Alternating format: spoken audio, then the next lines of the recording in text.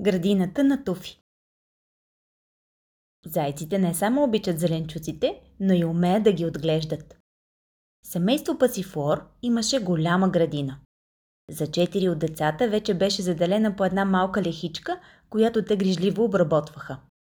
Единствено Туфи нямаше, защото бе много малък. И само как завиждаше на по-големите зайчета. В края на зимата татко Пасифлор започна да прекопава градината. Една вечер той повика мълчуганите. Съзнайко, пирует, денди, гари, лехичките ви са готови и може да ги засявате. Ти също, Туфи. Тази година ще си имаш собствена градинка. Туфи изхвърча радостен навън и що да види. Татко Пасифлор му бе избрал най-хубавата лехичка. Слънцето я огряваше почти през целия ден, а старата стена я пазеше от вятъра.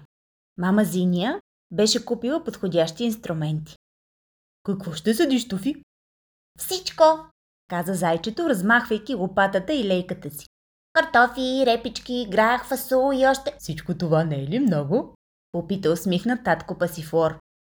Погледни, вече има ягоди, 2 лихи с репички, няколко марули. Стига за тази година. Но, ако имаш проблеми, потърси ме. Ще се справя сам, отвърна малкото зайче. И още на следващия ден Туфи се хвана за работа. Много скоро братчетата и сестричката му започнаха в надпревара да дават всякакви съвети. Разбий добре буците пръст преди да засееш. Внимавай с бурените.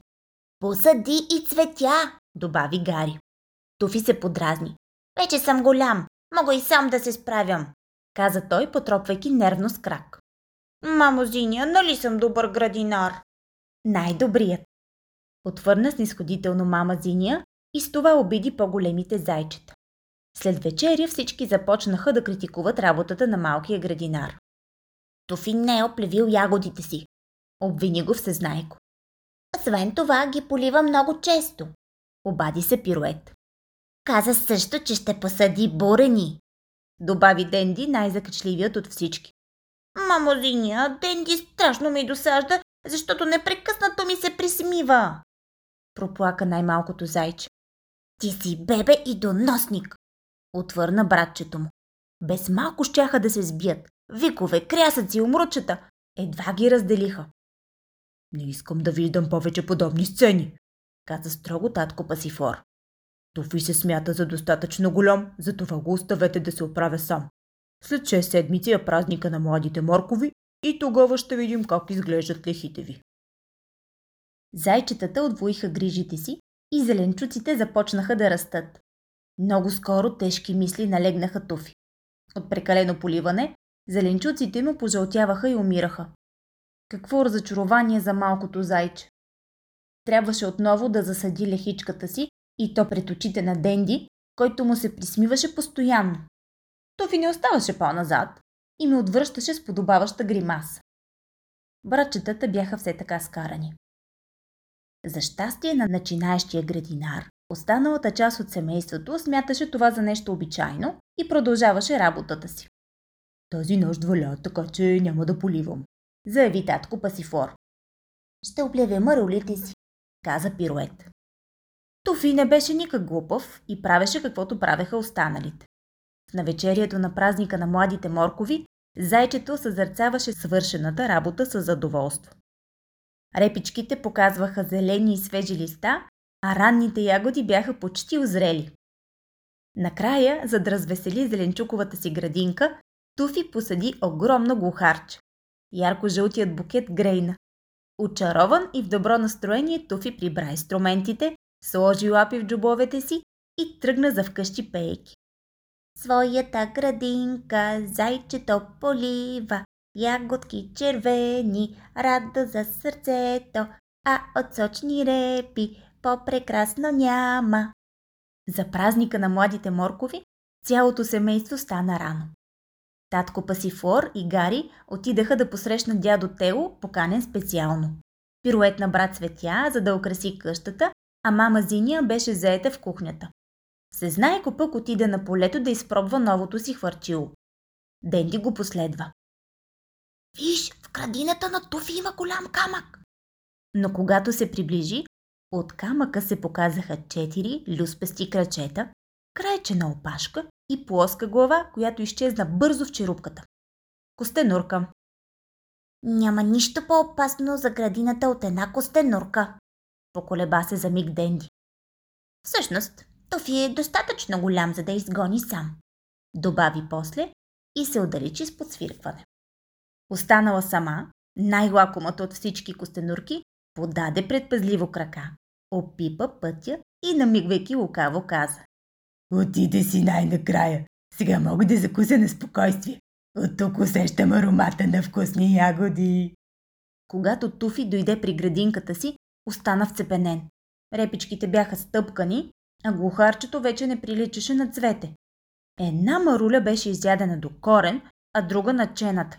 Костенурката беше сложила люспестите си крака върху ягодите и опитваше първата. Само след миг цялото й лице се покри с ягодов сок. Отвратителна крадла! Извика Туфи и скочи пъргаво. Костенурката обаче се оказа по-бърза. Главата, крачетата и опашката й изчезнаха за миг. Крадла!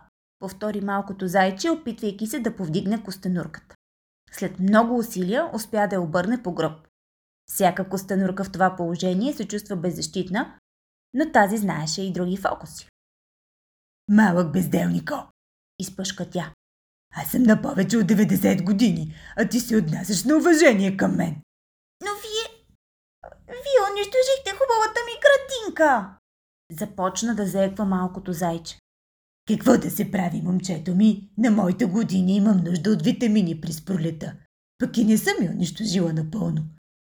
А знаеш, че ти съм магиосница. Мога да направя градинката ти дори по-хубава от преди. О, моля ви! Каза Туфи, като подсмърчеше. За магията ми трябва 3 билки. Мащерка, великденче и иже от кантарион. Но преди да си тръгнеш, сложи ме на сянка близо до старата стена. От слънцето може да ме заболи главата. Не може да откажеш на една толкова стара костенурка. Туфи остави под сянката и хукна да търси билките. Костенурката само това чакаше. Протегна малките си ноздрави крака, подпря се на стената и след неголямо усилие се изправи. Все още зашеметена, тя се закиска. Ха-ха-ха! Никога не съм се измъквала толкова лесно. Костенурката хвърли последен лаком поглед на ягодите, забърза към куп сухи дърва, зарови се в тях и се притаи. Никой не би казал, че в градината има костенурка.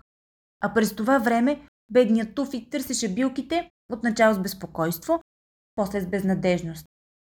Тъй като беше много доверчив, пострада и градинката му, а това бе непоносима мъка за едно толкова малко зайче. Дори мама Зиния не можеше да го утеши.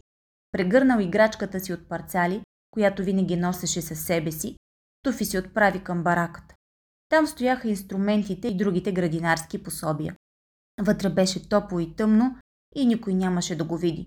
Сълзите напираха в очите му и Туфи се хвърли върху старите чували с картофи, за да се наплаче на воля.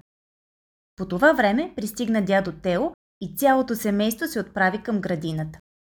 Гари дойде пръв и замръзна ужасен пред опустошената леха. Дядото го настигна, възкликна и се наведе над меката земя. Само костенурка е направила тази поразия, каза той.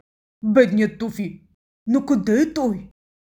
Търсиха го навсякъде и страшно се разтревожиха. Блед и измъчван от огризения, Денди тичаше във всички посоки. Накрая влезе в бараката, бързо се показа и облегчено извика. Намерих го! Той открехна вратата и предупреди другите да запазят тишина, защото от многото сълзи Туфи бе заспал, а муцунката му беше още мокра. В прегръдката на баща си той се събуди и разказа какво се бе случило. Никой нямаше желание да му се присмива или дори да го дразни. Била е голямата костенурка, каза татко Пасифлор. Това са нейните следи. Тази сутрин, каза Денди със сълзи на очи, видях костенурката в градината, а лехичката на Туфи беше толкова хубава, дори и цвете беше посадил. Всички заедно щяха да посадят нови марули, щяха да поизправят смачканите ягоди, а пък репичките се ядат без листата, нали? Ще ти подаря саксия с незабравки, каза Гари. Аз пък ще ти посадя касис, предложи Тео. костенурките не могат да се катерят. В края на краищата, заключи мама Зиня, тази лоша костенурка няма да ни развали празника. Утешен, Туфи изтри с ръка в муцунката си.